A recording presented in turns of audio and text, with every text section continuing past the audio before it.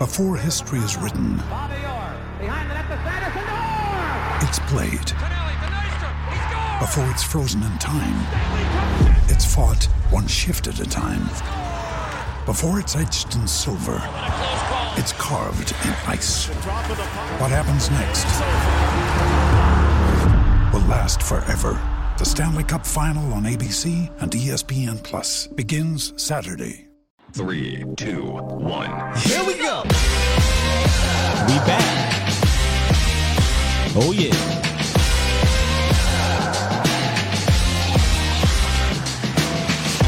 Good morning, good people. Welcome to A to Z Sports Live. Streaming live on YouTube. We on Facebook. And, of course, I am your host, Will Skywalker. Still. Boom.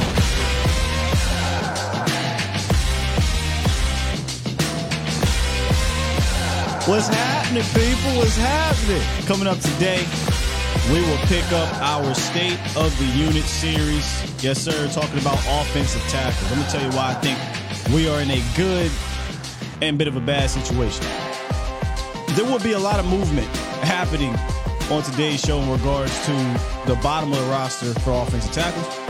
And eventually, at some point, there'll be a lot of movement at the top. All right. Plus, in the roundup, the Cowboys seem to be out on this possibility. And for right now, I do not blame them. We'll get into that. Cowboys Nation. What's good, Bomb Squad? How y'all doing, man? Bomb Squad! Yes, sir. Hope y'all 4th of July weekend was good. Hopefully you had a safe one. You didn't have a backup Terry moment. You didn't have a JPP moment. We had neither of those. We did get some fire. Let me tell you something about Texas. I didn't realize Texas fireworks regulations, whatever you want to call it, seem to be a bit more lenient than in Pennsylvania. So, you know, we went to the little fireworks store and got some legitimate ones. And we had a good time out here in our neighborhood. I appreciate them for not tripping about it. Plus, they were doing their own thing, too. Now, back in PA, depending where you're from, or even across the country, depending where you're from, you kind of got to take these loud noises into consideration, and hopefully it's just fireworks. You know what I'm saying? Yeah, we'll get into that in a second, Tom. But hopefully everyone had a good one. They got the cookouts going. They saw their family or friends, or they just chilled. You know, some people just had off and just relaxed and got a chance to kind of recharge for the week. And that's what I got a chance to do. Recharge for the week. We'll be on from today to Friday. Then next week, I will be off. But we'll have a full slate of shows this week. And before we get into our training camp series the following week, Cowboys Nation. Swain said, forget them neighbors. Yo, wow, man. All right, here's what we're going to do. We're going to jump into this roundup, come out of the roundup, and we're going to get right into the State of the Unit. We're going to talk about, it's weird, man, because this offensive line, this tackle situation at the very least, they have players that might not play tackle. We're not quite sure what they're going to do just yet until we get down there in training camp. So I omitted some players. I submitted some players. And once we get to the interior, we may come back to a couple of these dudes. But stick around. I think it'll be a good show. And, of course, you can call into the show if you would like. 351-999-3787 is the call in line. It'd be nice to hear from y'all. It's been a while. All right. So let's get into this roundup right now. It's time! It's time! It's time! It's time! It's time! It is time for... It's time for the morning roundup. Round 'em up, boys.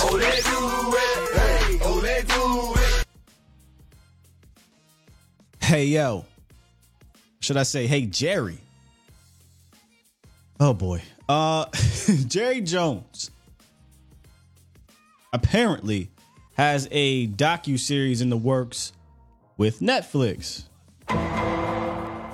Netflix outbid ESPN, Amazon, and apparently a few other outlets to get this series. It's a 10-episode docuseries on the legendary owner, Jerry Jones. Now, reports are that this is going to be similar to The Last Dance, I guess, The Last Dance Bull series, or it's garnered comparisons, I should say, to The Last Dance, the Michael Jordan Bull series. If you watch that, ESPN and Netflix kind of combined on that thing. So that makes sense to me, right? Because The Last Dance was mostly 90s derived. And everything that the Cowboys, in regards to nostalgia and success, is mostly 90s derived. So this is what the reports are saying here. There will be unseen interviews with Troy Aikman, Emmitt Smith, Michael Irvin, probably some other guys too. Wouldn't be shocked if you happen to catch Darren Woodson on there or something like that as well.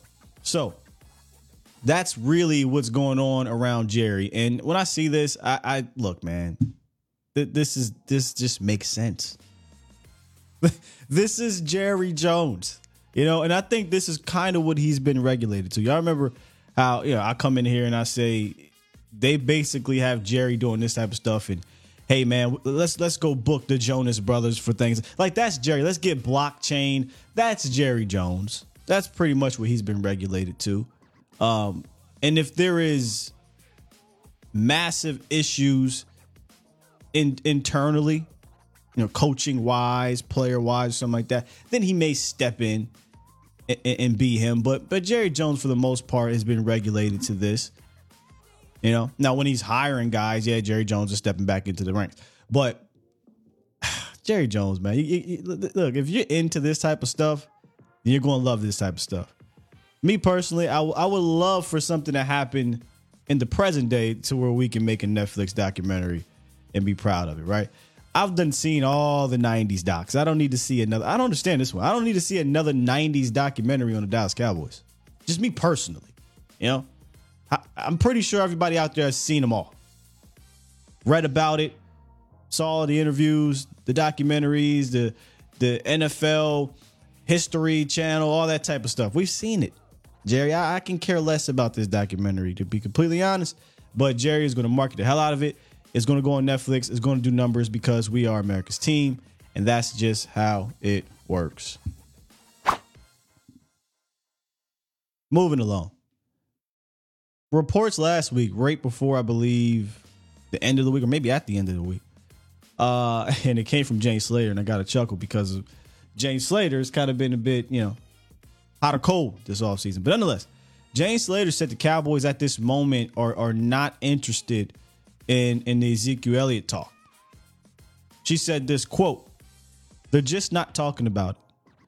When I asked if there was a situation where they would bring him back, it sounds like the answer is the same I've gotten from a number of different teams, not just Dallas, but a number of different teams. It would basically require an injury to one of their other running backs. As much as I know, a lot of guys in the locker room would love to have Zeke back. There just doesn't seem like there's a lot of smoke there right now." End quote. So here's the thing. We talked about this on The Final Word, when I was on The Final Word with Boston Law, OC, Big Game James. We all talked about this. And as much as James has been hit or miss, this actually makes sense. Why would they be talking about it? Why would they have to have a bunch of conversations about Ezekiel Elliott? They quite literally know everything you could possibly know about Ezekiel Elliott. This isn't like your normal free agent where you got to put in the homework, you got to send out the FBI agent, you got to go, to the hometown. They know everything they need to know. Zeke knows everything they need to know about that. So if there was going to be a potential reunion, which I don't quite think it's ruled out just yet. I personally don't believe they need to at this moment. But if there's going to be a potential reunion, they don't have to do any talking or any homework. So I tend to believe this part. And I also agree that they shouldn't have any interest at this moment. Let's get to training camp. Let's see what these running backs can do. Let's get to some preseason games. Like I said before, I think it's going to take preseason games. Let's see what these running backs can do. And if there's a guy behind Zeke or guys behind Zeke that can't quite cut it, then you pick up the phone and you call guys that are available. And Ezekiel Elliott is probably one of those guys. But as of right now, there just doesn't need to be any conversation about bringing back Ezekiel Elliott. It makes zero sense right now. None. We'll see what happens once we get down there into camp. We'll see what happens once we get down there into preseason. And like she said, injuries. If an injury happens, sure. But you do not need to be up in a panic to re-sign Zeke at this moment, especially if Zeke wants to come back to the Cowboys and there's interest, like legitimate interest in Dallas. They can just wait. Who is clamoring for Ezekiel Elliott to be in training camp? Nobody. No one. I digress. Danny said I see 4 or 5 guys getting a shot, getting jobs, not a shot, in the league before Ezekiel Elliott. Well, don't get twisted. I think Zeke would definitely get a job somewhere. 100%. I mean, there's D Hop still out there. Dalvin Cook is still out there. But these guys are going to play somewhere in the league. But veterans like that, especially at the running back position, where you got a lot of carries from Zeke, got a lot of carries on Dalvin Cook, a lot of touches in years, injuries on DeAndre Hopkins. I don't necessarily think they're in the market of wanting to be in camp right away or having to do all the travel right away. Now, if somebody gives them the bag, you're going to do what you got to do. But I could see those dudes waiting until training camp. 100%. I can see those dudes waiting until teams get injured or they get about second or third week in training camp, especially. You know what? I ain't going to say especially because training camp in Cali, the weather's beautiful. So it's not that bad compared to if you had to be here in Dallas outside for 6 weeks, So I ain't going to trip about it that much. But he'll get a shot. He'll be on somebody's team as well as those other guys. Will it be in Dallas? TBD. But as our de facto general manager, Stephen Jones likes to say, at the end of the day, Cowboys Nation, me personally, the success of your running game largely depends on what's in front of you, largely depends on the play calling. And that's kind of where we want to start at in regards to the offensive line, the trenches, right? The Cowboys, for the most part, over the last 4 seasons or under Ezekiel Elliott, when he's been a lead back or what have you, have been a really good run team overall. Over the last 4 years, though, the numbers overall are solid, but it's kind of those minor details that matter, right? Like the play calling, the scheme, the game planning, the philosophy, the attitude is what Zach says is coming back. That was never really a thing consistently here in Dallas from a run game standpoint. No, sir. But they were largely successful in regards to overall numbers. You look at top 10 rushing team. You look at rushing touchdowns. Those things are going to be there. Pass blocking wise, last year, they kind of took a dip in regards to pass blocking win rate, right? They were one of the bottom 4 or 5 teams or something like that. And the reason why I bring that up is because the guy that we brought in, Mike Solari, actually took over probably a worse unit, not even probably, definitely a worse unit in Seattle, and saw some changes, some good changes over there, depending on which metric you look at. But in general, we saw some good changes in Seattle. So let's kind of start with Mike Solari in the bottom of this depth chart for offensive tackles. Now, before I get to Solari, you'll notice Bostic's there, who is obviously a tackle on this team. But you'll see Asim Richards, or Awesome Richards is really what his name. Like I said at the beginning of this show, there's going to be a couple guys. Awesome Richards, Chima Edoja, Josh Ball. Hell, you could even argue, Tyler Smith, who are going to be doing quasi-guard tackle things, but we just won't know immediately what they're going to be until you get a couple weeks out of training camp. Honestly, you won't know exactly until we get down there in training camp where these guys are going to be at. So you'll see a couple of these guys get thrown in on the interior. Some get thrown on the outside. We'll see where they elect to play. Well, let's start with Coach Mike Solari, okay? Mike Solari has been around this league for a very long time. Very, very long time. Since 1987, all right, with these Cowboys. It's a thing here. He was with Tom Landry on his way out. But, and people can, key and laugh about it. But throughout his tenure as an offensive line coach or assistant or wherever he's been, he's had a lot of success. stops at San Francisco, Kansas City, the Giants. He's been everywhere. But his latest stop, I should say, was in Seattle. And I would deem his Seattle stint from 2018 to 2021, I would deem that a success. Anybody remember Tom Cable?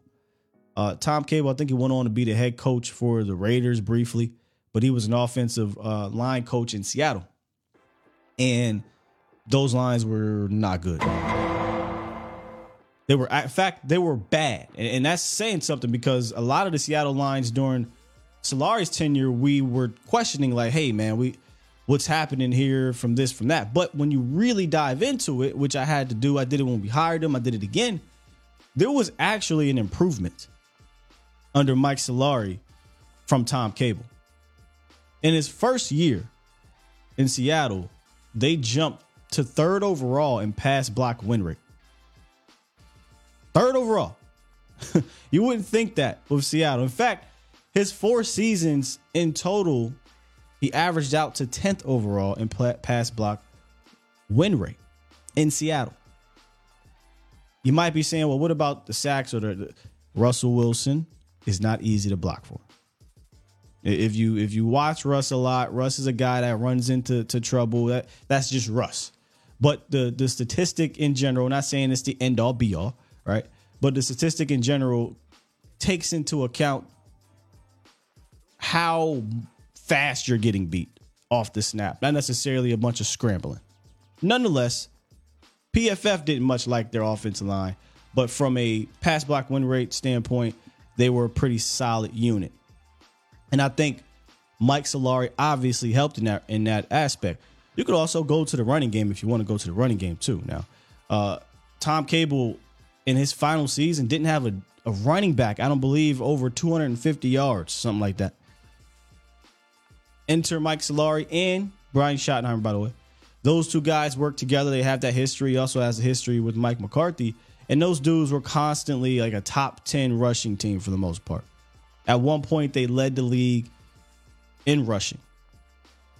Was it all Mike Solari offensive line? No, because their offensive line was still not the greatest from a talent standpoint, but I think he helped coach them into being respectable in certain aspects. So then what the hell happened in Seattle, Scott? They decided to move on from Mike Solari after they moved on from Brian Schottenheimer. Now, they gave it a year, okay? Schottenheimer got let go.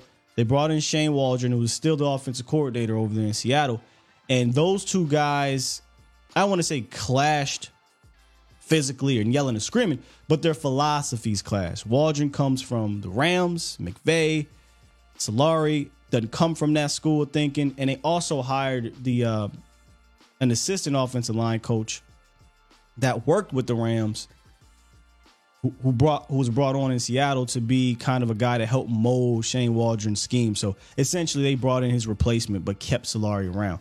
Think of it as 2015. I think it was 2013. Got to get my dates right here. But remember when the Cowboys had Bill Callahan? Callahan was the offensive coordinator. Then he got stripped, and he got demoted to just purely offensive line coach. Callahan said, hey, man, can I go? They said, nope. So he stuck around, I want to say, for the 2014 season. I can't quite remember, but he stuck around for one more year. And then they let him go, and it was Scott Linehan who took over completely. Think of it kind of in that similar situation. They kept Solari around for one more season. Their philosophies clashed. Boom. He was gone after the 2020 season. And here we are 2 years later with Mike Solari. So they asked Coach Mike Solari during the draft, which I'm surprised they don't have his video just up, because we don't hear from Coach Solari. We hear the players talk about him. He doesn't seem like a guy that's an interview type of guy, but he did do an interview during the draft, and he asked Coach Solari about what he looks for in his offensive lineman, or what is one of those traits. I think it was Brian Broaddus who asked him, what's one of those traits that you just can't teach, or you're really looking for in an offensive lineman? This is what Coach Solari had to say. If you had to pick a number one trait for a lineman, just say, give me this guy, give me this trait, what would that be for somebody that would play for you? Again, length. You can't coach length. And again, that's a great thing about the Cowboys. They've done a great job here with the offensive linemen here that have length in the sense of talking about, with the arms and so forth. And you really kind of emphasize first significant touch, getting your hands on the defender before he gets his hands on you. So that's really a significant thing that we're looking for. When you talk about length, let's go back to this real quick. How do you not start with Matt Waletzko, right? 6'8" product out of North Dakota. Not state, North Dakota. 6'8". I think we talked not two, but via the chat here. I know Danny keeps asking, well, what's his weight? What's his weight? Apparently, it looks like Matt Waletzko's put on some more lean, like some more muscle. I don't necessarily know how much that translate to weight-wise, but that was going to naturally happen. A guy who was already coming in the offseason last year, wiry and young and no really offseason peanut butter. This is the first year he'll get that offseason peanut butter. Plus, he had the whole shoulder situation. So he got the shoulder surgery, and we'll see where he goes from here. It sounds like he's having a solid camp at this exact moment. But Matt Waletzko, when I went back and rewatched Matt Waletzko, here's what I'll say about him last year. By the way, 36 1/8 inch arms puts him at the 92 percentile among tackles. So when you talk about length, Matt Waletzko is a guy that has length in spades.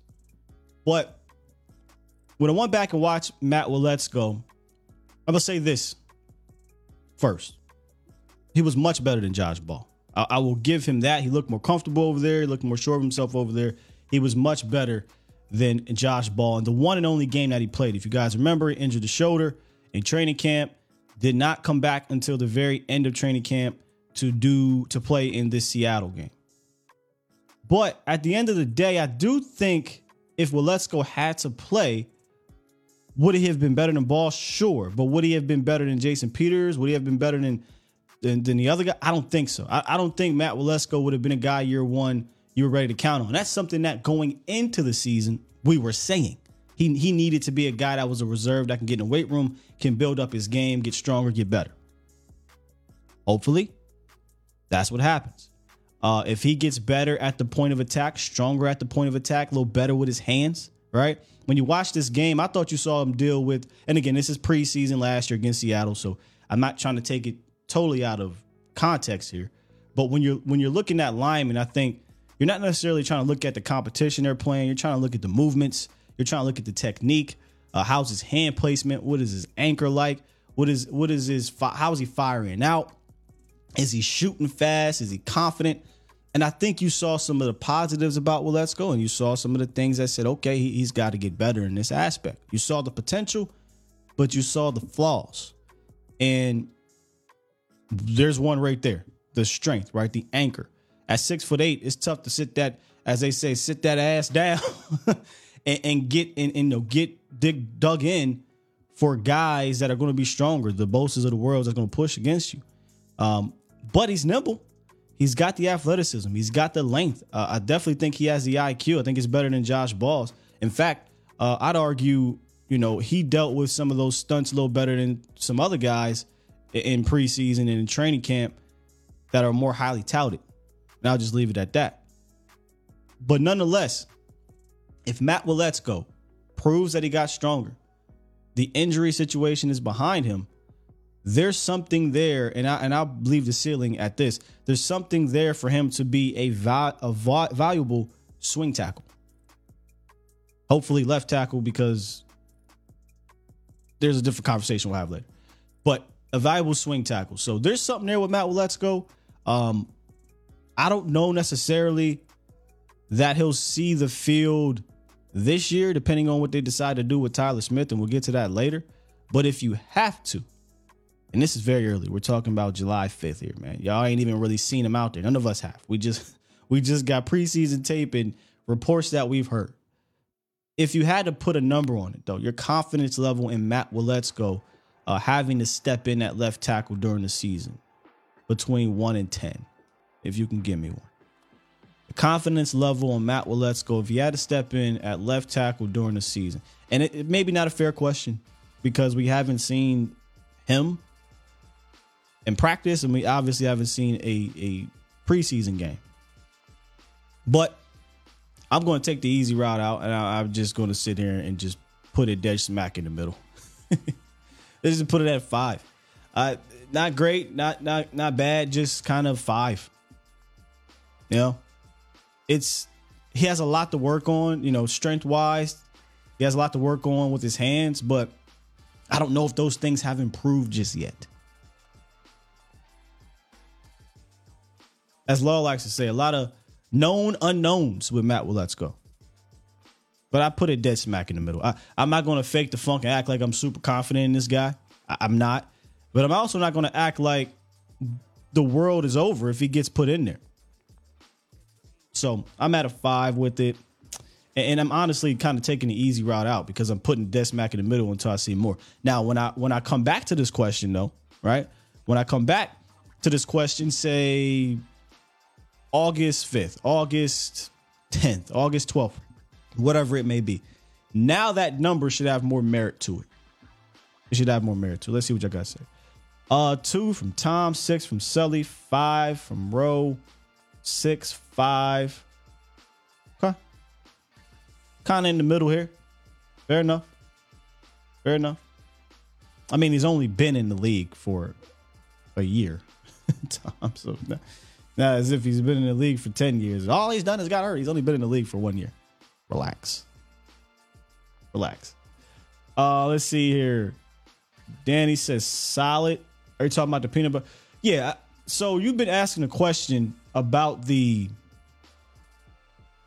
weight gain on Matt Waletzko, and I believe it was Aisha. And when I say her name, I gotta press the button. I'm sorry, y'all.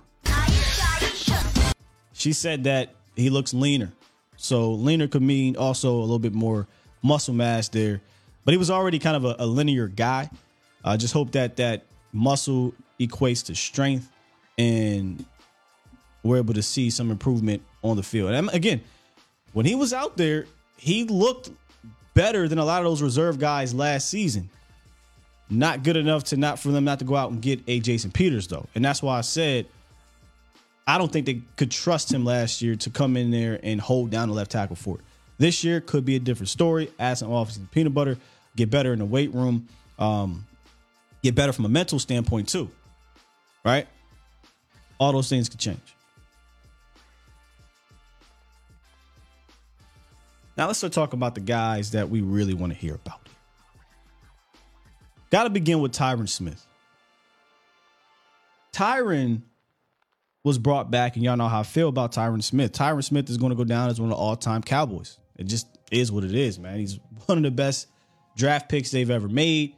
The problem is, though, as we all know, the numbers 2, 4, and 11. Actually, it might be 2, 11, and 4. He's missed a ton of games.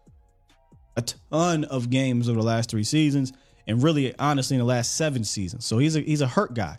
And it's one of the reasons why they decided to alter his contract. They didn't bring him back and restructure the contract in the sense of, well, we're pushing money down. No, they completely re-altered that contract where they took away about $9 million from Tyron Smith and said, you have to get that back through incentives. So his restructured deal looks like this. $3 million guaranteed, $3 million in the signing bonus, $6 million is what he's going to get, definitely going to get, with the other $9 million being made up from playing time incentives and $2 million made up through the playoffs. So this is kind of reminiscent, if y'all remember, to Sean Lee. You know, Sean Lee at the end of his career took a similar situation here where they was like, look, we're going to pay you based on how much you play because you're a hurt guy. I know you're one of our best picks that we've made or whatever, and you're this and that, but you are a hurt guy. We cannot depend on you.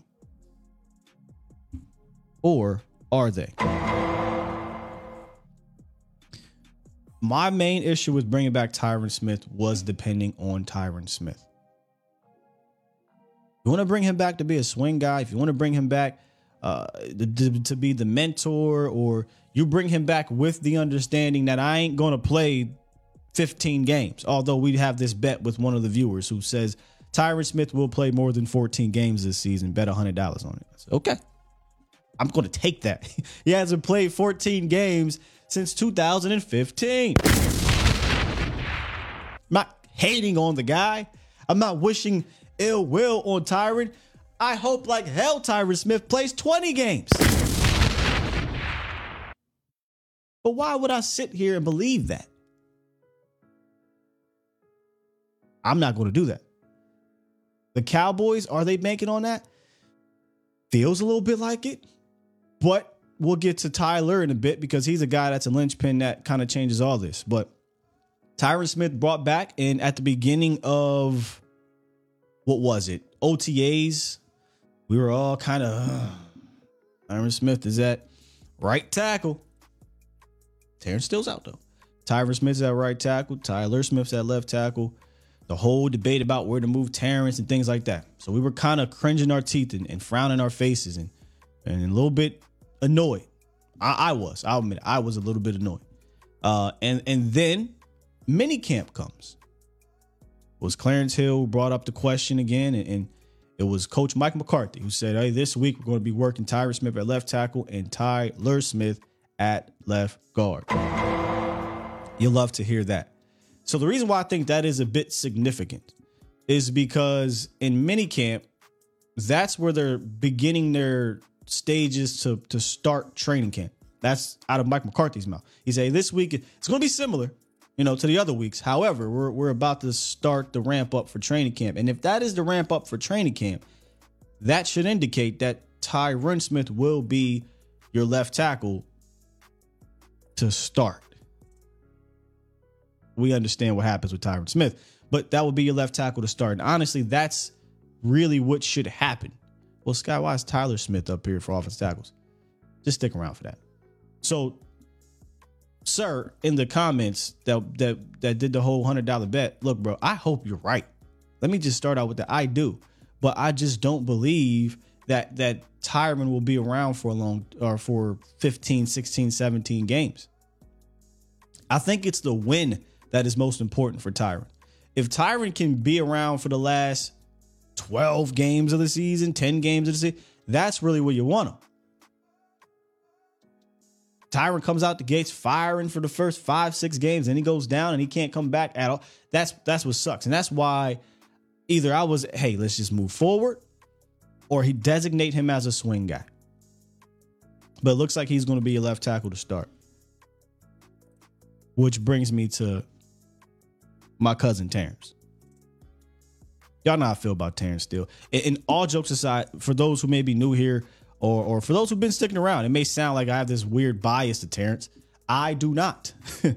Yeah, we share the last name. Yeah, I make some jokes about him calling my cousin, but I was a guy highly critical of Terrence, like most of us were, during his rookie year, right? And in training camp and preseason, going into his second season. So this isn't about showing favoritism. This is about him earning this praise. And Terrence Steele did that to the tune that he got designated a second round restricted free agent tender that he signed back in April that is going to pay him about $4.3 million. Okay. $4.3 million may not sound like a lot, but for Terrence Steele, it is a lot because he was getting paid, bare minimum or something like that as an undrafted free agent for 3 seasons. So good for T. Good for Terrence Steele getting the bag. Here's the thing, though. He's also coming off that ACL injury. And coming off that ACL injury has got a lot of people kind of worried about him. Fair enough. I get it. People are worried about guys coming back from ACLs. However, right away, we heard, I should say right away, I should say about February or March, somewhere around there. We heard that Terrence Steele was kind of ahead of schedule. A lot of people rolled their eyes. Okay. And then he put out a video. And a couple months later, he put out another video. And this is kind of the newest video via our guy, Duke, founder, co-founder, creator of O-Line Mastermind. He's, by the way, working with Duke, as he should. So is Tyler Smith and a couple other guys. But this is the latest video of Terrence Steele working out. And look, man, you can call me a forever optimist. You can call me rose-colored glasses, how you're looking at this. I don't see a guy that's not going to be ready for the start of the season. I see a guy that's going to be ready for the start of the season. I just do. He continues to be on track to be available. And if he is, then we can, I think, put to rest this whole Terrence Steele playing guard situation. Especially once we saw how they were ramping up in minicamp with Tyler Smith at left guard. So if Terrence Steele is going to be available week 1 at right tackle, your offensive line is already better than it is at this moment, where you have Tyron Smith potentially being your right tackle, or Josh Ball, or Matt Waletzko, whoever the hell is out there. Because me personally, Terrence Steele is one of the better right tackles in this league, and he's going to continue to ascend in the ranks of right tackles in this league. But Sky's ACL. We just saw what happened with Michael Gallup. 2 different positions, 2 different bodies, 2 different requirements. I don't think you're going to see the same physical elements on the field that we saw with Michael Gallup. In fact, it was to the point where I wanted to talk to our doctor. We got a doctor that comes in here. Dr. Boothby of OSMI. Shout out to him. I wanted to talk to our doctor about it. So I asked him, hey, doc, is there a possibility a guy like, an offensive lineman can recover better on the field than a guy at a skill position? But I'll let myself ask that question in a more detailed situation. So here's me and Dr. Boothby talking a few months back about Terrence Steele. So let's just say that, it does heal up on a regular basis. There's normally a time period for receivers or skill guys that it takes even more months to kind of get back right. We're seeing it with Michael Gallup. He's still not the same guy, but eventually he'll get back to that guy. Is it? I mean, I know you're not a coach or anything like that, but you are a physician, so you know how these body parts move. Is it something where it's a little bit easier for that particular position, a big guy like a tackle, to get back right quicker than a skill player? Yeah, I mean, I do. I mean, there's no question that the amount of explosion, the amount of agility it requires from the on the skill player side. I think you can see the difference for longer. Once we get them biologically healed. Now, the inside guys, it's not that those guys don't put significant pressure and rotational forces across their knee. If you think about, what these guys are trying to do when guys are literally trying to take them down, there's a tremendous amount of footwork involved, not just straight line stuff, but rotational and energy that goes left and right in order to, block and attack. So, I mean, it's not that these big guys don't require a significant amount of kind of training to get back, but I totally agree with you. To the naked eye, I think that you're going to see it more. You're going to see the difference for longer in a skill player when they're trying to create separation or have that energy boost. Then you're going to see it with an interior lineman. Indeed, and that's kind of what. And he said interior meant obviously offensive tackle because that's what I brought up. But that's kind of where I'm at with it. Like, you're going to see that effect on a skill player more than you're going to see it with an offensive lineman. And again, we can poo as much as we want at the video, but I don't know how you look at this and you're under this impression that he's going to be ailing come October, November from the knee. This is 2023, man. ACL injuries are no longer career-ending injuries, and especially when it comes to offensive linemen. So you could call it, just being optimistic. Maybe that's what it is, but I have every belief that Terrence Steele will be back. And Terrence Steele will be back being Terrence Steele, being one of your better run blockers, probably your best run blocker, being one of the best run blocking right tackles in the league, and continuing to ascend as a pass blocker. I think he's gotten better each year as a pass blocker. He's got all the traits you want. He has the length. He has the athleticism. He has the work ethic, which may be the most important thing here for any player, really. We talk about this a lot. Your talent sets the ceiling or sets the floor. Your character sets the ceiling. And he's got that in spades. Now, there's a whole nother conversation about Terrence Steele, and that conversation can revolve around the money, can revolve around the contract. Do you elect to keep him around? Due to the restricted free agent tender, they don't have to make that decision. Said it a million times, I keep saying it. I would have paid him a contract going into last year to get ahead of this thing. A position group you don't want to mess with is tackle. If you got one that you know about, you're sure about, he's the right kind of guy. I know we make fun of that, but seriously, he's the right kind of guy and loving the game and has that work ethic and has the talent and is continuing to ascend. I personally wouldn't want to mess with that. I would re-sign that guy and he'd be a part of my future at left tackle. I'm sorry, at right tackle, because I think I got my future at left tackle.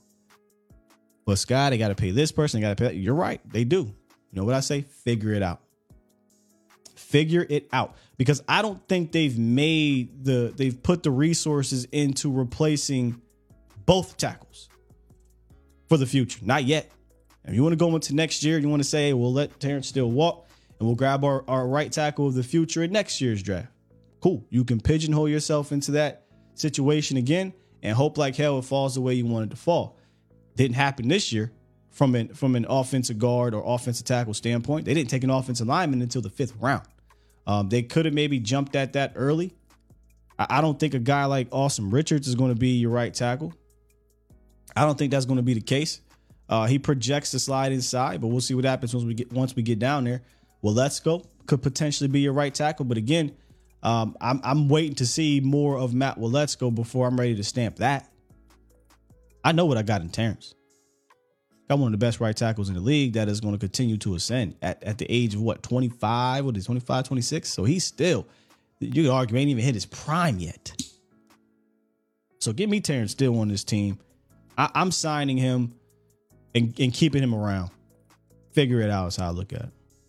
Figure it out. D Shift said use Tyron's money for Steele. Could have been done. You know, could have been done. There's sometimes an attachment, though, you know. Some people argue, you know, Zeke. Some people argue Tyron are guys that probably should have been gone sooner. They let go of Zeke this offseason. They brought back Tyron Smith. I agree, Zeke. I agree, Shift. I would have potentially used that money to re-sign Terrence, me personally.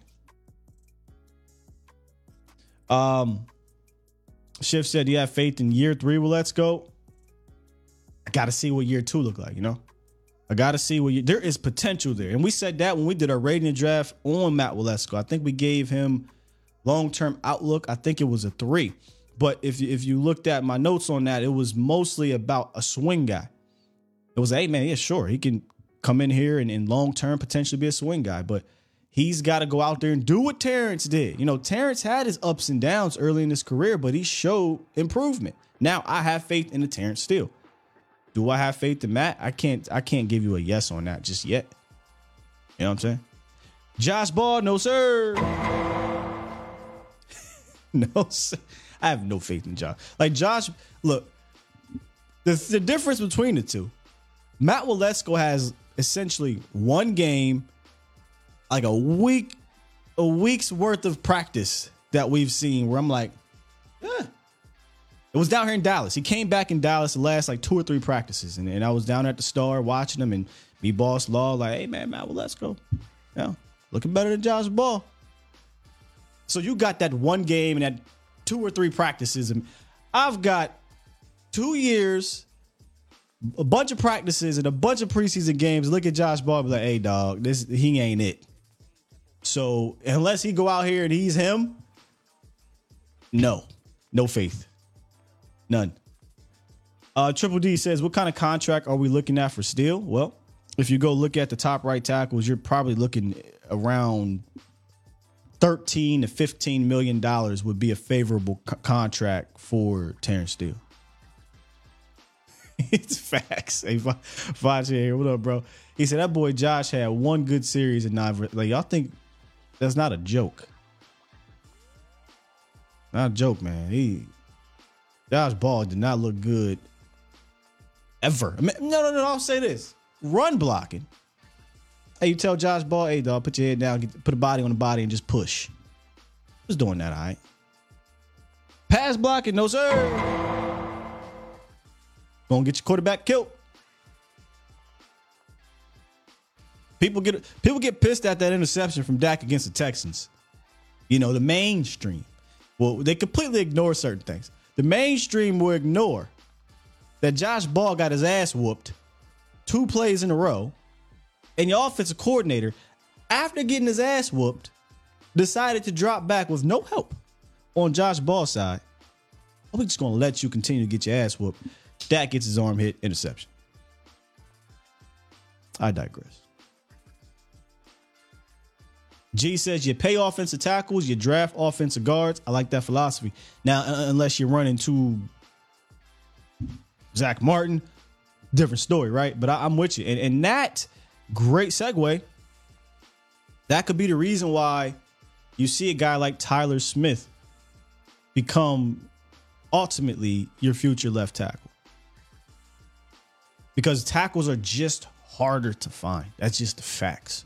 And Tyler Smith could be an absolute monster at guard guy. However, tackles are really, really hard to find, man, which is why I'm trying to pay Terrence and why I understand Tyler Smith being your future left tackle. Well, Sky, if he's not your tackle this year, why is he up here? Because at some point he's going to be your tackle. Unless Matt Waletzko absolutely goes berserk, he's probably going to be your left tackle at some damn point in the season. And that's why I call him our linchpin of this offensive line, y'all. Because he's got that raw ability. He's got the work ethic. He has the youth, the availability. And I think it's why the Cowboys approached the offensive line the way they did this offseason. Do I agree with it? No. I ain't going to sit here and give y'all a bunch of Skittles and rainbows. No, I wanted to go get a left side player type of guy. I wanted to go get a guard or a tackle to replace Tyron or quote unquote replace Tyler being the left guard. They didn't necessarily do that. They waited. They got Austin Richards, and maybe he's a guy in the 5th round. I don't know that he's going to be the guy this year, though. In fact, I know he's not going to be the guy this year at left guard because it's probably going to be Tyler Smith. But they asked Tyler Smith. He was not sure where he was. Maybe a camp for the kids or what have you. Just a great young kid. A good mind on his head. Obviously, right kind of guy. But they asked Tyler Smith about his versatility and him working with Duke. Well, he brought up him working with Duke. But here's what Tyler Smith had to say about that. Let me see here. Do I got Tyler Smith here? No. Actually, I'm going to start off with Solari on Tyler Smith, and then I'm going to get to Tyler Smith in general. Here's Solari on Tyler Smith. Do you have an ideal spot for Tyler where you see him playing and staying at tackle, or do you think you'd like to see him inside at guard? Well, again, the key thing, we're going to get the best men on the field, but, this offseason, we're going to be working him at tackle. And again, he has the flex. Obviously, he did a great job last year, and it's exciting to work with somebody like that. That has such great qualities of an offensive lineman. It's exciting because he's just an ascending football player. So it's really, exciting to work with a young man like that. And then again, when you got Tyron and Zach as leaders, how to do it right, you can't beat it. Because again, all you do is just look as far as their example and follow their theme. They do a beautiful job. I mean, right now we're just kind of in the phase 1, but they're such great leaders of men. And again, we're just in a classroom setting, but again, just their aura about them, they have that leadership. I mean, they are focused, locked in, and there's great examples for anybody to learn from. I mean, he ain't definitely not lying about that. We said this last year with Tyler playing both guard tackle. You got 3 Hall of Famers at both positions. You got a guy like Jason Peters and Tyron Smith to learn from, and then Zach Martin to learn guard things from. He's been put in a very special situation here in Dallas. It was Nick Eatman, I think, who asked him about the whole guard tackle thing and off-season peanut butter. Vach is in the building. You can see him actually get a little bit bigger, and he talked about it. And this is his words. He said, "Yeah, I'm a little bit more beefier, this year, but he understands that you also have to stay athletic and nimble because he's going to be playing both." But here's Tyler Smith on playing guard and tackle. The biggest thing is just staying versatile. I'm a left-sided player. I don't know, specifically what's going to happen in training camp, but just staying ready is my biggest thing. And that's something I carry into my training as well. Like when I'm across the street with Duke, like, just working guard, working tackle, like making sure I'm proficient in both of those and just making sure, I'm on all my cues for that. So that's probably the biggest part that I'm trying to focus on for this pre-training camp and training camp, really. I mean, I feel like it can definitely help to be beefier on the inside because, you're going against bigger guys like who not moving as fast on the edge. But I think staying nimble is important too because, like, even Zach is like probably like 310, 315, but like he's so strong and his technique is so good. Like you don't see him have many problems with like that strength aspect. So I think the biggest thing is just staying out of weight where, you still got that blend of athleticism and strength. Like you don't feel too slow, too sluggish, but you still kind of twitchy at the same time. Man, I just like this kid, man. I say this about the Marvion Overshown. He'll figure it out. There's just something about him that makes me believe he will figure out whatever they decide to do with him. So the conversation now becomes, and I see we're having it in the chat. I see we're having it here. The conversation becomes what's best for him, what's best for the team. A lot of us are divided, guard, tackle, not necessarily divided, right? Because I think a lot of people believe he'd be a fantastic guard.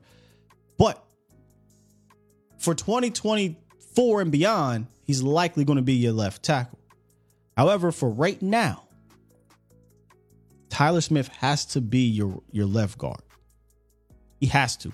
Mike Solari said the key is getting the best men on the field. This is where the whole good and bad thing comes into play at the tackle position.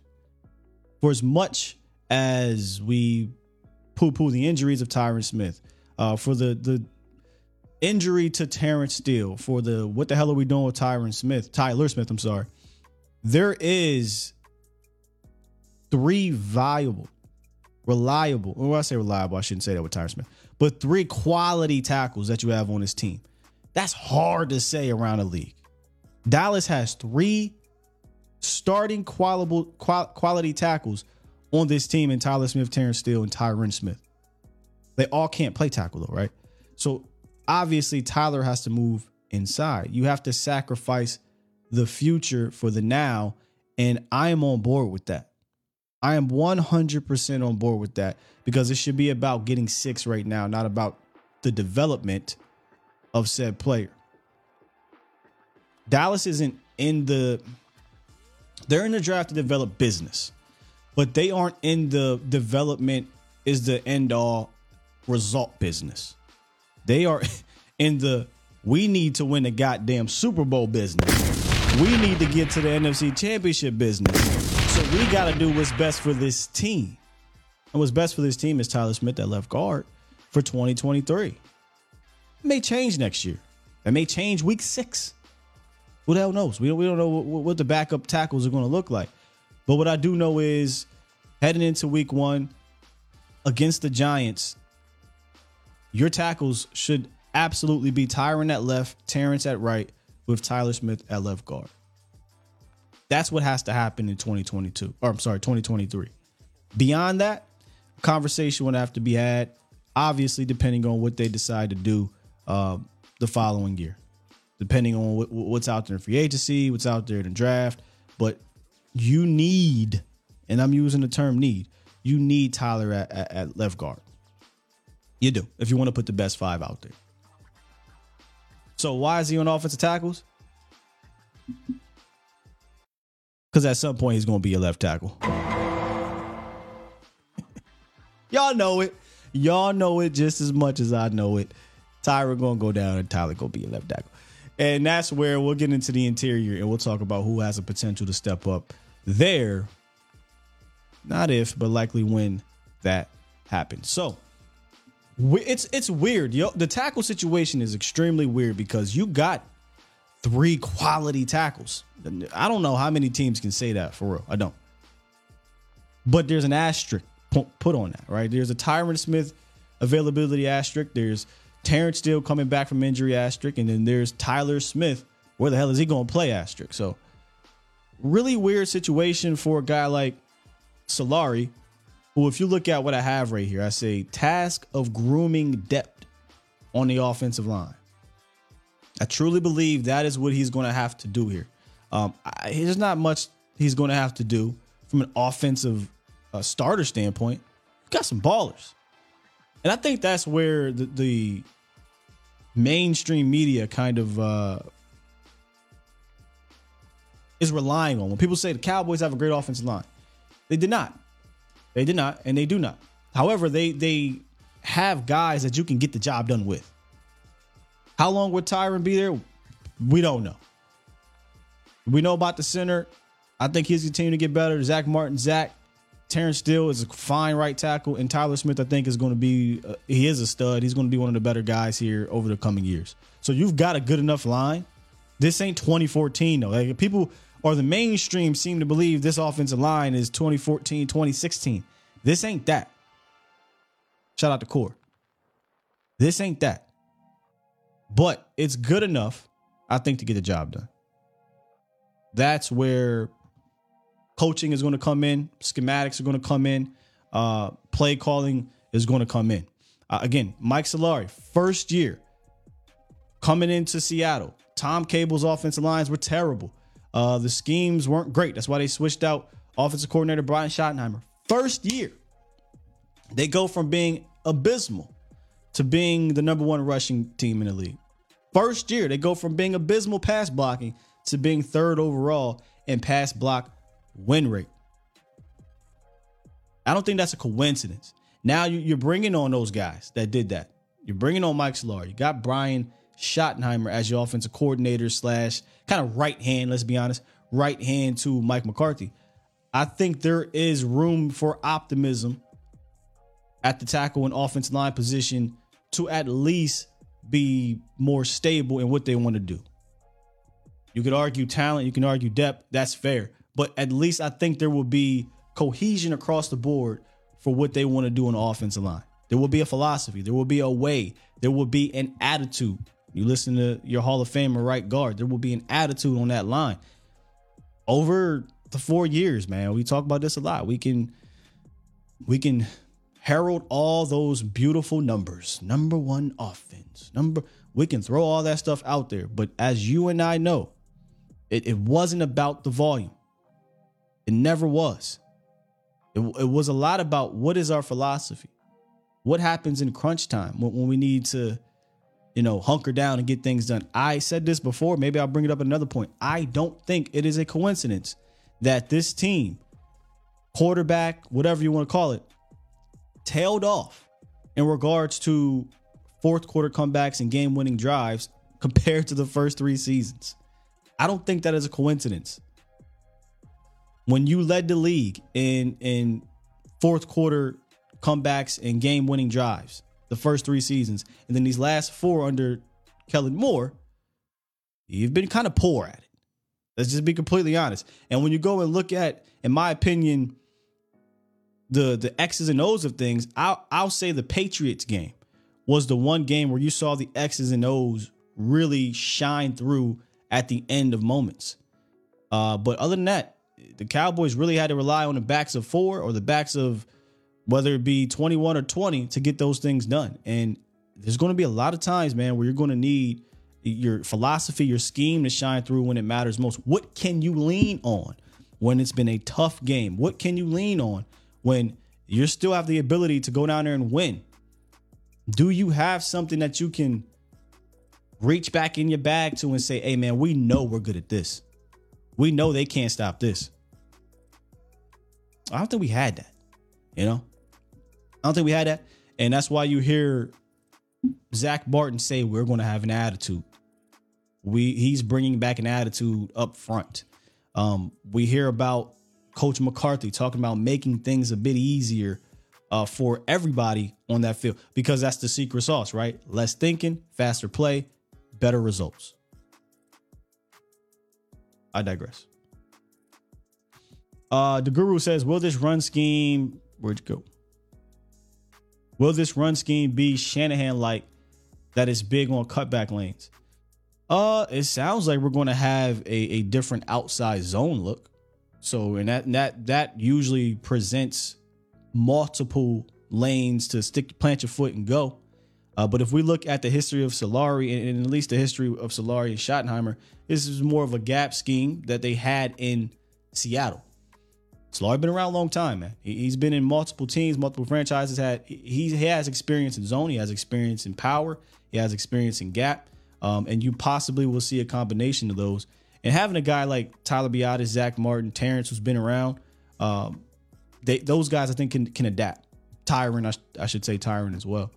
And look, I'm gonna say Tyler. Tyler is a heady dude, smart player. I think he can handle whatever they ask of him. But I do, man, and call it blind optimism. I believe in Solari coming here and presenting a philosophy that will jive from top to bottom, which will bring better results, finishing results. Let me say that, which will bring better finishing results for this team. I do, man. I just think we'll see a team that will finish more grittier and will finish better than we had over the last 4 seasons. Because that's been the problem. It's been finishing.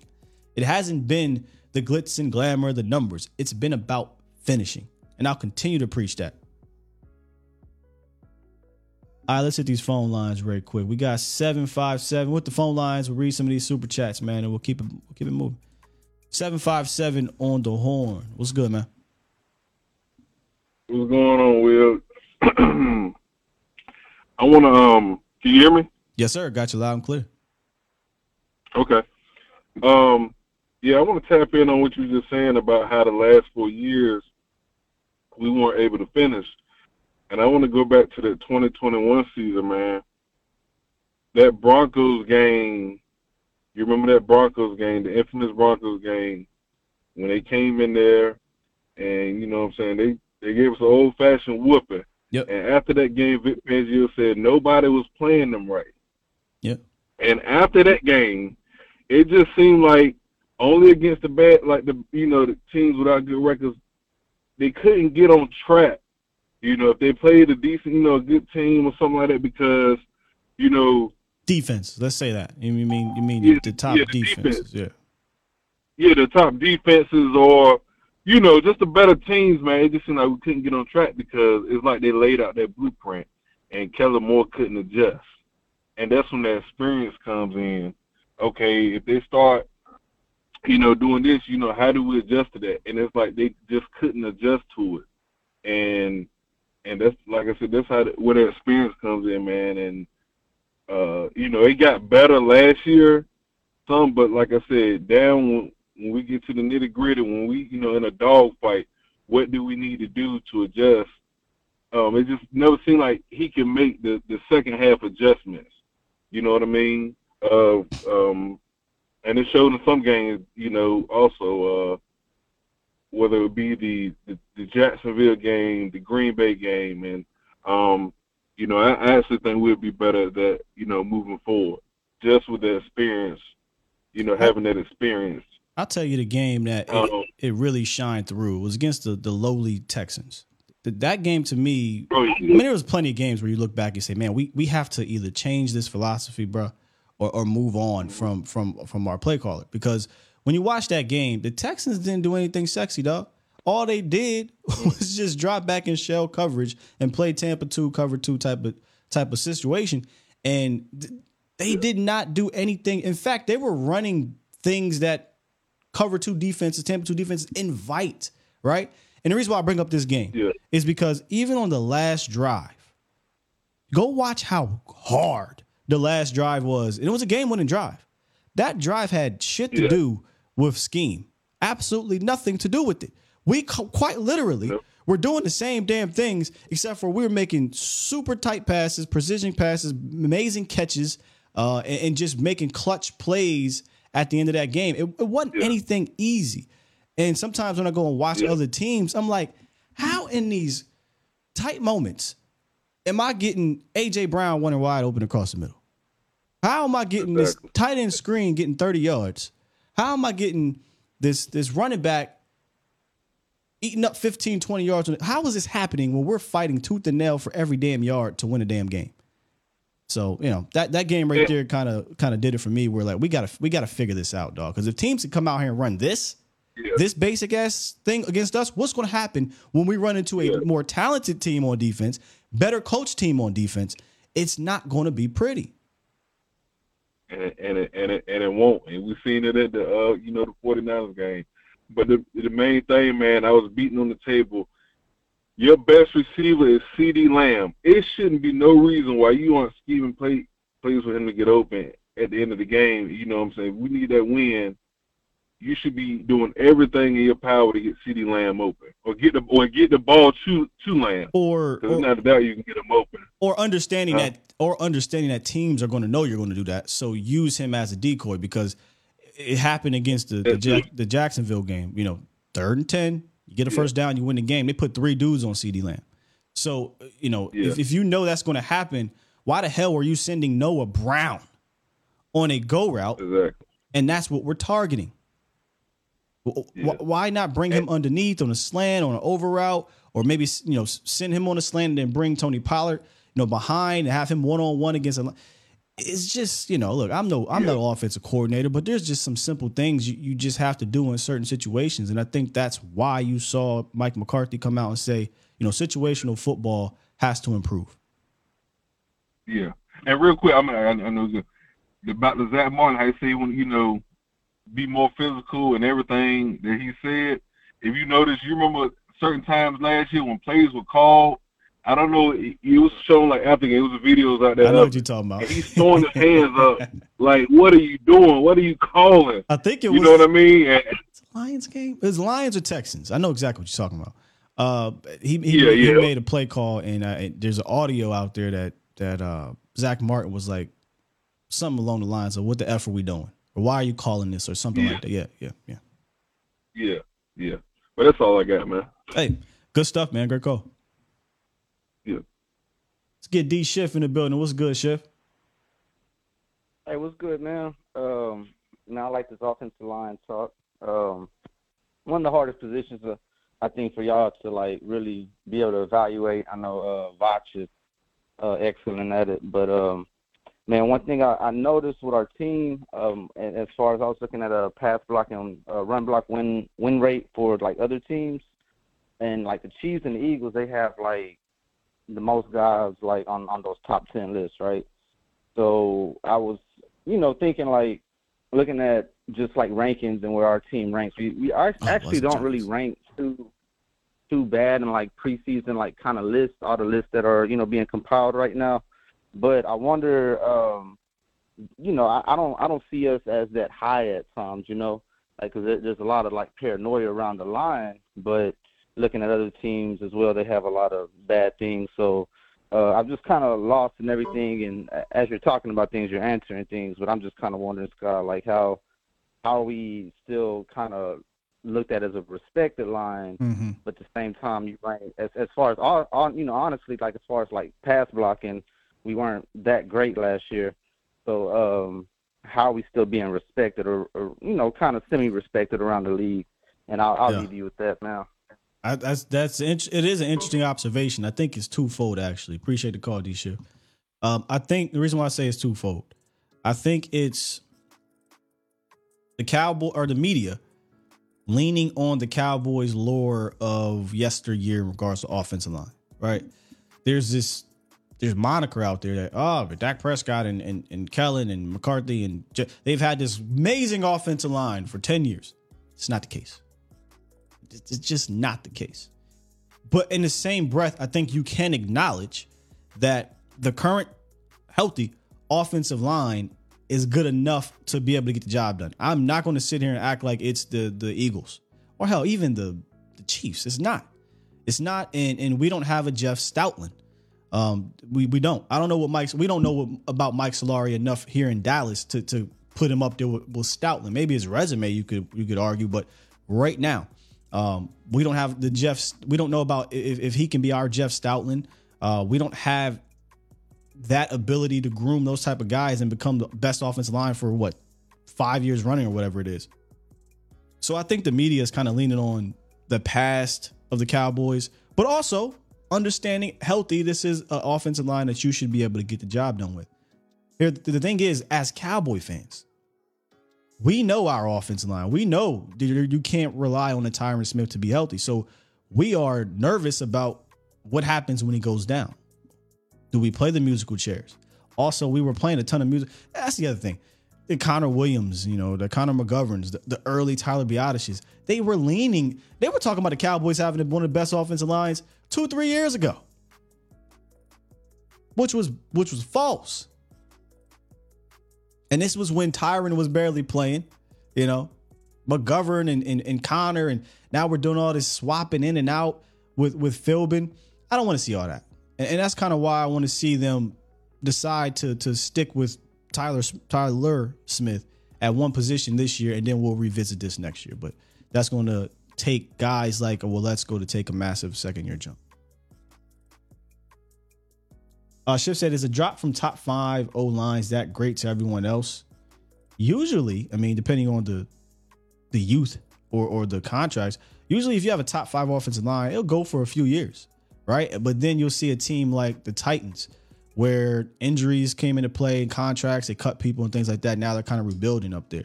Or you'll see a team like the Chiefs where they had a respectable offensive line, but realized right away age caught up to them. And they said, well, we've got one of the best quarterbacks ever in the world, but that doesn't mean we stop protecting him.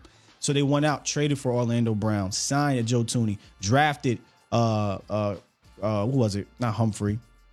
Yeah, Creed Humphrey in the second round. They kept loading up offensively on the offensive line, not always in the draft, but through free agency and the draft. So, it is a drastic drop, right? If you don't replenish it. But if you're like the Chiefs, where they saw their drop off due to injuries, they said, no, sir. We went out there. And if you're like the Eagles quite literally have been drafting replacements, and they've been putting them at different positions. Dickerson, I think, was supposed to be the center replacement. He's a Pro Bowl guard. They just drafted another dude this year in the second round. Was going to probably replace one of those guys up front. And I want to say there's one more dude they drafted to replace Jason Kelce at some damn point whenever he decides to retire. So, and all these dudes are drafted mostly in the second or third round, though. So, who ranked it? Yeah, Iceberg Q, they wildin'. They ranked the 2021 Cowboys O-line the best. Is wild to me. Wow. We'll see about Alec Lindstrom. Right now, he's not the backup center, Danny. Right now, that is Matt Forniak, who is apparently has a strong grip on that. We'll see. It's weird, though, that you're this big Alec Lindstrom fan. I thought you were not big on smaller guys that can get pushed around, because Alec Lindstrom is a smaller guy, right? So we'll see about his offseason peanut butter, too, because he's 300 pounds soaking wet. So he's got to put on some weight and some strength. Where Matt Willett or Forniak is he's a tall center too, like 6'6", something like that. I think he goes over 310, 315. So we'll see. Let's get to our guy Marcus to end the show. What's good, Marcus? Yo, Scott, what's going on, my friend? What's happening with you? Hey, I'm big. How you doing? Had a good weekend, man. A good little break, but excited to talk ball with y'all. Yeah. Me too, man. Me too, always. Like I said when at the draft when we were all freaking out about the tight end getting drafted. This season for me, at least, I know we all in win now mode. We've been in win now mode for 30 years. You want to tell the truth? but again, for me, this was always going to be about. What kind of offense were we going to build? What kind of identity were we going to have? Everybody's been kind of gravitating toward that point with all their different takes and whatnot. So anything we're talking about with the offensive line is going to start with what Mike Solari is able to coach those guys up into and what Brian Schauder-Timers can put in place in terms of offensive scheme. Yeah. It's cute, for the OTAs. They got the Texas coach thing. That's cute. That's a buy-in thing for me as much as anything else. But my own personal thing is that I think if you're going to start doing anything like you pointed out with Solari too, where they're going to start to figure out who's going to be able to do what on the offensive line, they're going to have to focus on running the football. That's the best way to get offensive linemen when you're developing them particularly at this league, at this level, the best way to get them up to speed is to get them doing what they really want to do. Guys that big is fun. They just want to put a hat on somebody, except Josh Ball. Josh Ball want to get out of the way. But you want to get them. You want to. To be fair with Josh Ball, when it comes to run block, he seems to want to get nasty. If we don't even take him to camp, ain't nobody gonna care. Not at all. If he don't even, ain't nobody gonna care. Not one hour. But my point. But my point is, you focus on getting the line working as a unit, like you pointed out. You kind of want to get some guys playing in the spot and leave them there, and then revisit another time, or make emergency adjustments when you have to.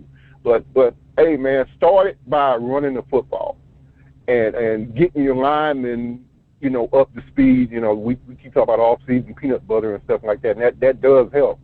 But you bring those guys along by getting them working together and getting them moving people around, whether it's a zone scheme, whether it's a wham box scheme or a combination. Most people are running that are really good at running. They're running some kind of outside zone scheme or some variation. Gotta have some type of zone. Yeah, 2023, you gotta have some type of zone incorporated. Which, look, we saw some of that, but again, it was never that we didn't have certain run plays or schemes that worked from a week to week. It's just that we did not run them consistently enough. And let me I don't mean to turn this subject upside down real quick, but I had put out a audio. I don't know. We was kind of reminiscing late night hype. We were talking about the late night hype. I don't know if you remember that, Marcus. But we had, I remember. Who was it? We had Lucky Whitehead on, and I pulled. Well, that was a funny ass show. That one right there. Yeah. That's why I'm laughing. That was a wild shit. Go ahead. But I pulled an audio clip from Lucky Whitehead. So Lucky Whitehead, we were talking about Scott Linehan, and he called Scott Linehan scary, and he said that Scott Linehan we would run something, it would work, and he would just never run it again, or he would wait so long to run it. And I'm like, man, how did I stumble across? Who that sound like? Exactly. Yeah, who does that sound like? Who does that sound like? I said, bruh, I literally said that in the tweet. I said, who does this sound like that took over for Scott Linehan? Kellen Moore. Exactly. Exactly. He can't. Yeah. As much as we rag on Kellen Moore, at the end of the day, he only learned what he learned from who he learned it from. Right. He added his own razzle dazzle to it. But I say all that to say, we've come on here on Tape Tuesdays. We've broken down Drive of the Games, and we've been like, hey, look, this is a fantastic call. This is a fantastic series. This design is awesome. Let's see it next week. I would even put in my notes down there. Hopefully we run this back. Never see it again. Never see it again. Out coach Bill Belichick up there in that New England game before Dad got hurt. Down the stretch when the game was on the line. I never thought I would have seen you. You would have thought Kellen Moore turned the corner. I did think that. If you go watch my Drive of the Game video, I'm sitting here like, hey man, Wiz Kid out coach, Wiz Kid out coach, not Brian Shadow, but out coach Bill Belichick, and here we go, right? And then Denver happened, and then the league started. It wasn't just Denver, by the way, because at the same time this was happening in Dallas, it was happening in Kansas City. Kansas City was going through a very similar thing. The difference, you want to know the difference? Andy Reid. Andy Reid got sense. Andy Reid got sense. You know it's Andy Reid. Andy Reid kind of that. I love Andy Reid because Andy Reid had to outgrow that. He's what Kellen Moore used to be. Andy Reid would call whatever he wanted to call. Gotcha. He was just that. He was a mad scientist, offensive coordinator too. But once he started winning, and he learned how to win, learned how to be patient, and learn how to pick his spot, and don't freak out, don't panic, or in another sense, don't be so arrogant that you're just going to do whatever you want to do regardless of how you're being defended. That's when you start to win. Bro. It's when you can acknowledge that I need to do what's working in this moment. One more tweet. My other stuff. One more tweet that I saw that exemplifies this perfectly. There's this crazy stat. I got to find it here. Where is it at? Here we go. There was this crazy stat that Warren Sharp put out yesterday. The average length of Patrick Mahomes' touchdown passes in 2019, 17 air yards. In 2020, 13. And the last two seasons, that shit was cut almost completely out. 8 air yards in 2021, 8.5. And in 2022, 4.5 air yards. Bro had 41 touchdowns last year. His average length of a touchdown was 4 yards. That, in my opinion, is twofold. You had teams playing more shell, right? But you also, in my opinion, had Andy Reid adapt to how teams were playing them. Exactly. But Andy Reid has, what does he have over there? He has a classic West Coast scheme. Yes. They work underneath. West Coast is designed to take advantage of the fact that you're not going to let people score a touchdown with a big play. That's the essence of that. But when we talk about an extended running game with a West Coast scheme, they're going to take 5 yards at a time. Right. Because that's what you conceding. That's conceptual. Yes. Again, I'm not going to get too far off with that because, like I say, Scott, you're the man. You know, you've been saying this stuff for a minute as far as how we're going about things. I'm going to get out the way and just say, hey, look, whatever we need from the offensive line has got to start from the philosophy and then from the O-line coach. One thing New England used to do real good, and I'll let you go, and Belichick used to take advantage of it, was they had such great position coaches there. Belichick could tear up his game plan in the middle of a quarter and do something entirely different because his position coaches were so good.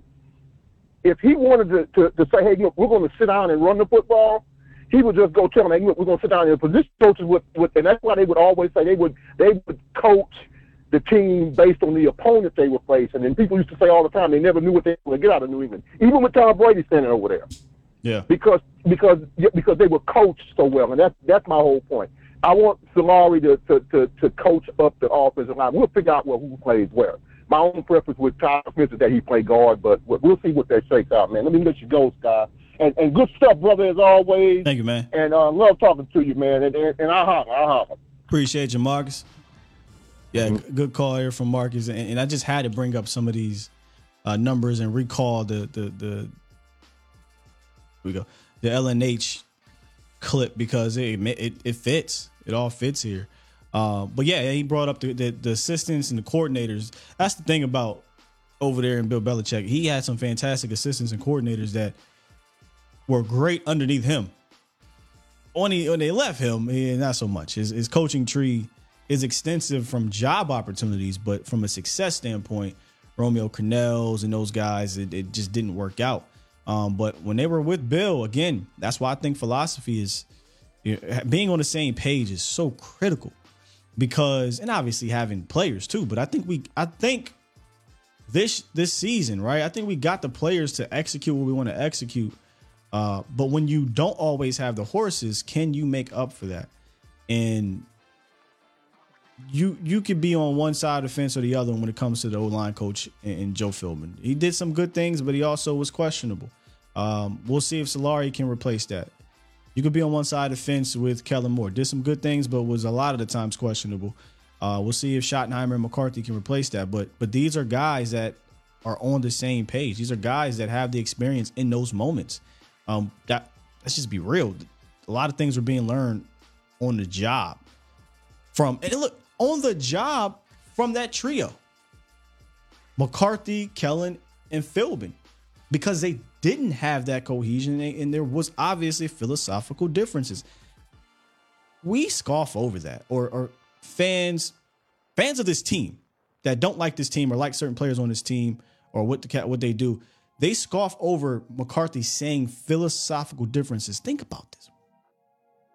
Your franchise hired a guy to run a specific side of the team that he'd been doing for 30 years. Said you can't do it. Kept a guy with a totally different philosophy and said make it work. What business operates like that and succeeds?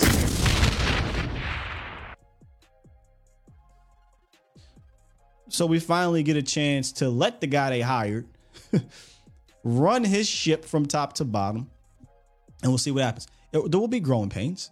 There will probably be growing pains on this offensive line amongst some of these offensive tackles, right? The young bucks, the Bosticks, Richards, Willetskos, Ball, and there may be some growing pains with Terrence coming back from the ACL.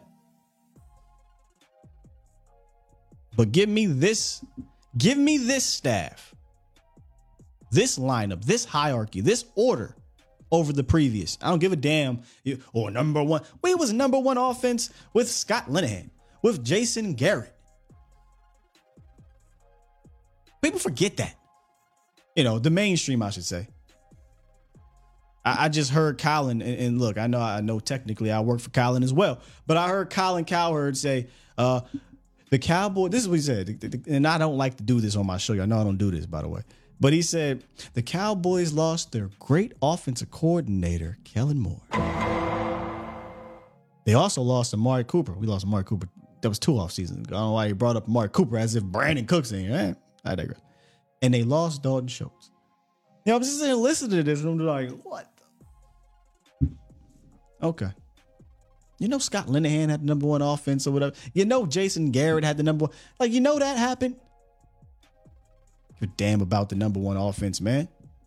How is that coordinator performing when it gets hot? And then how does that trickle down? How is my Q? How is my line? How is my D? How does it happen when it gets hot? We know what this team can do in between all that. We've seen that quite literally since 2006. It's never been about that. It's been about finishing. One more. Let me lock this up here. 808, what's goody? How you doing, Brother Steele? I'm doing good, man. How are you? Yeah, I'm doing well and stuff like that. How was your 4th of July, man? I hope you had a good 2 days off.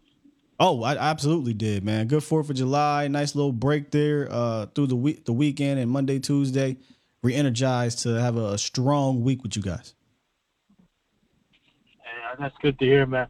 Now, what you've been saying about Colin and them, this is why I love your show. Man. I can always get some objectiveness, at least I can say maybe a little bias. I can't say. Yeah, I'm not going to look. At the end of the day, I'm a fan. You know what I'm saying? I never hide that. I would never hide that. This is a team I love, and I root for it to succeed.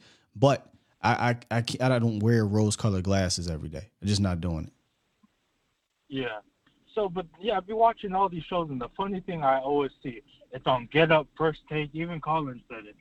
All these guys bringing up how we were a high-scoring offense, and with Kellen Moore, and we're taking this big loss on losing them. I was like, most of you guys are the same people who said we're running it up on bad teams. Facts. Come on.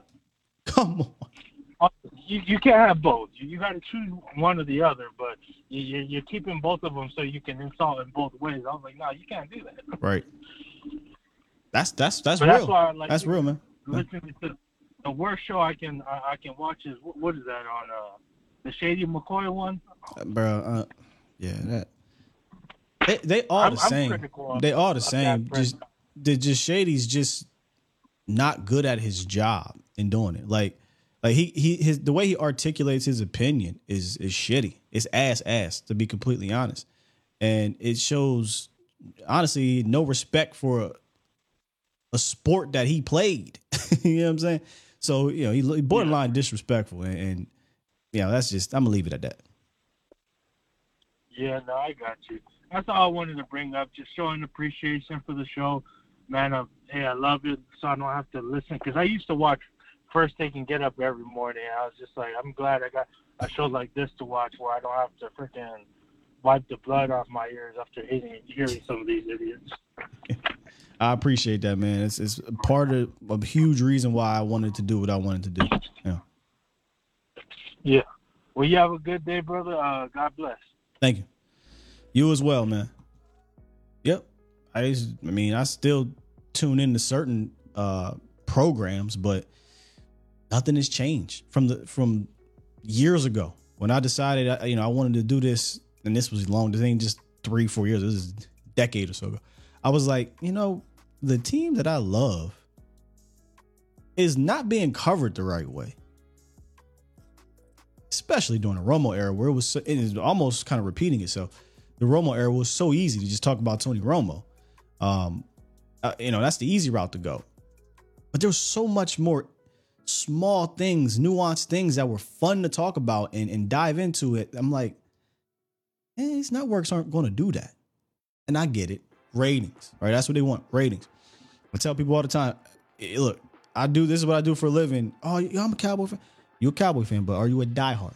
Because if you're a diehard, my show for you. If you're casual, you ain't gonna like it, bruh. You ain't gonna like it because we're not sitting here talking about the regurgitating the same quarterback, head coach thing over and over and over again. Because I understood this a long time ago. It's all those small little things that help quarterback and the head coach get to the top of the mountain. And those little small things matter, man. Those little small things are why a lot of these other Super Bowl teams or participants are where they are. And until we understand that as a fan base, we'll just continue to be butting our heads against the wall, repeating the same thing over and over again, blaming the same person, the next person, I should say, the next one person over and over again. So I said, nah, I got to do something. I didn't think it was going to get to this scale, but it did, and I appreciate y'all. I see y'all listening to some of the... Yeah, man, I'm trying to be as respectful as possible to some of these people on these networks, but it's some shitty-ass takes out there. Let me just be flat out. Some shitty ones. And I don't even like to bring them here. And I know people can do whole shows on their takes or what. I don't even like to do that because, again, that's low-hanging fruit, you know? I feel like I've been salting y'all intelligence if I'm like, Sky reacting to Stephen A. Smith, Dan Orlovsky.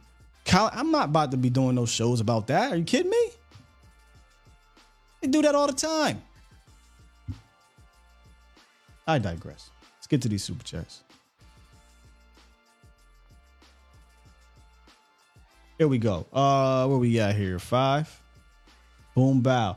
Shout out to Brian Gooseby. Dropped 5, or he dropped 10. I'm sorry. Just supporting the Bomb Squad. Super chat. Appreciate you, B, for dropping that. He dropped some fire emojis as well. Towboat Ty dropped 5 earlier. Super chat. And he said, if a horse ain't finished a race in 7 years, I ain't betting on it winning the Kentucky Derby. He's talking about Tyron Smith. Put Tyron at swing and Tyler and Terrence as your number ones.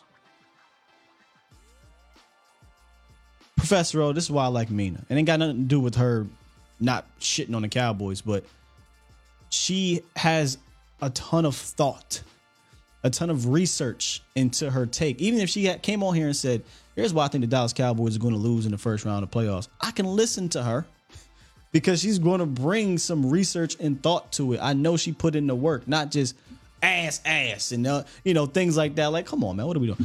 Kirk Cousins and Black Kirk, like, what are we doing, man? It's low-hanging fruit. Black Lion drop 5. Appreciate you, B. Or Super Black chat. Lion. He said, peace, guy. Tyler Smith reminds me of young Eric Williams before his car accident. Like that comparison. Watching film, both Tyler has similar traits that EW had. For those who have been around, Eric Williams was a maniac on the field, right? Car accident happened, changed his career. Period. Just changed his career entirely. There is something to that in the sense of Tyler's a bit of a maniac on the field.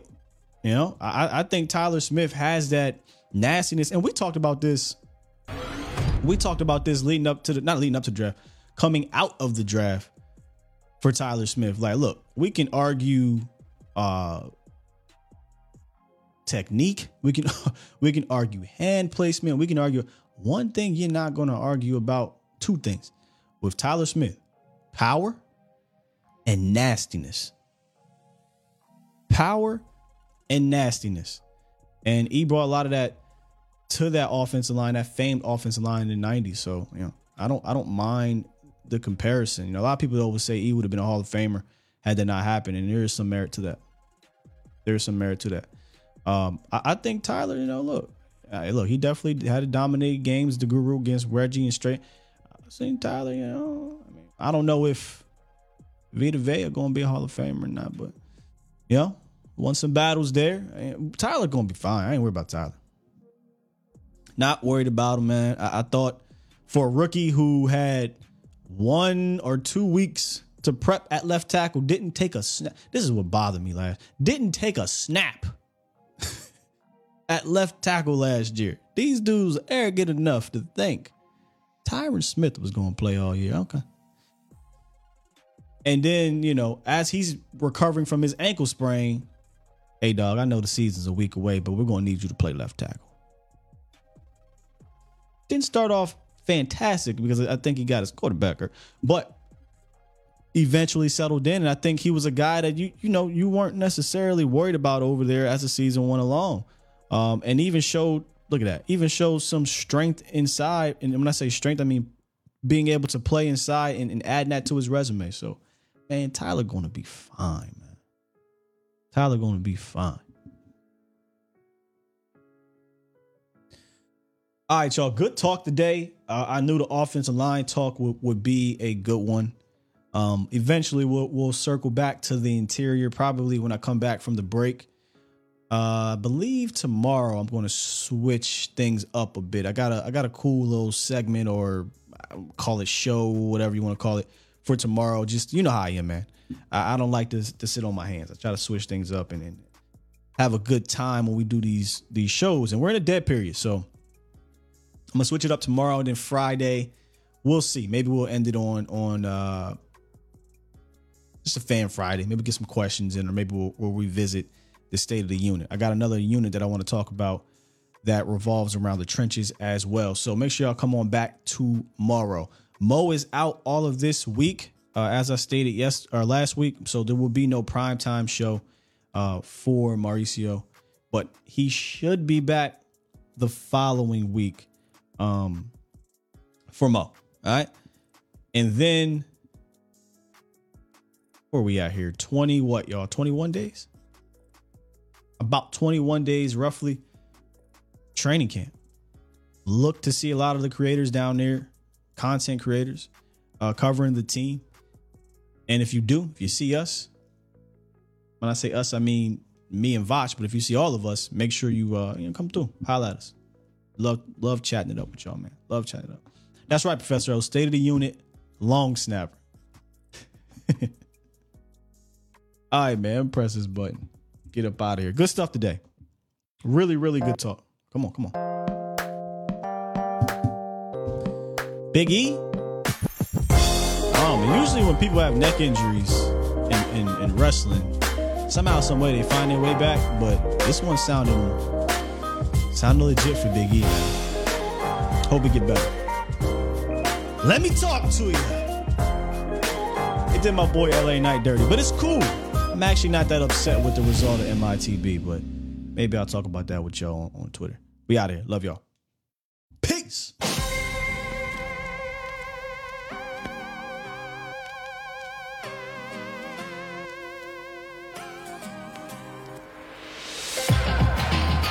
Collab shows during camp?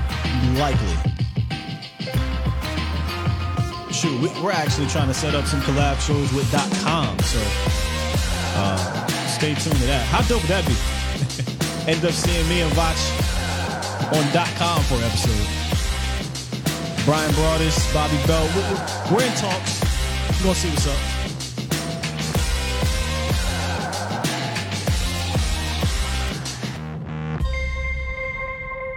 Bomb Squad!